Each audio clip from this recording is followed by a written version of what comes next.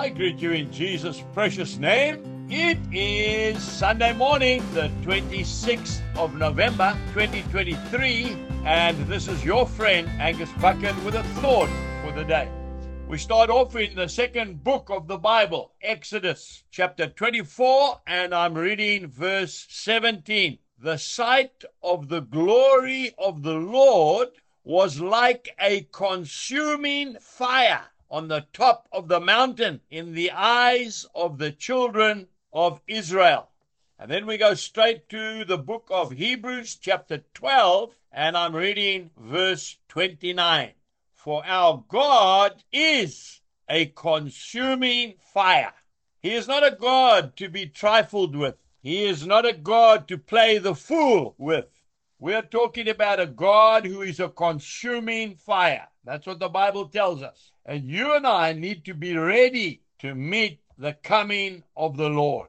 Now, I can just relate this so much. You know, we live in the beautiful green hills of Natal. And Shalom Farm is situated right in the middle of many, many forests. We have pine plantations. We have eucalyptus. We have wattle plantations. Beautiful trees, 30 years old and more before they get felled. But we have to be ready in the event of a forest fire. It is a terrible thing to be part of when that fire gets going. And the signs are always there.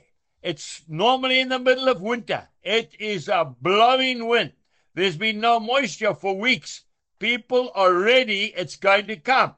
The foresters literally sleep next to their radios waiting for the fire tower to make that call. Fire!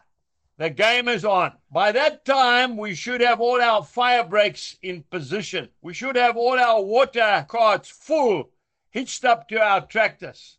All our firefighting equipment should be ready for action. We have to do it beforehand if we want to stand a chance in saving our homes and our farms. The question I want to ask you today, and the question God has asked me this morning is, are we ready for the coming of the Lord? Because when the Lord comes, he will come like a consuming fire. It says in the book of Joel chapter 2 and verse 11, for the day of the Lord is great and very terrible. Who can endure it? I want to plead with you today to make sure that your house is in order.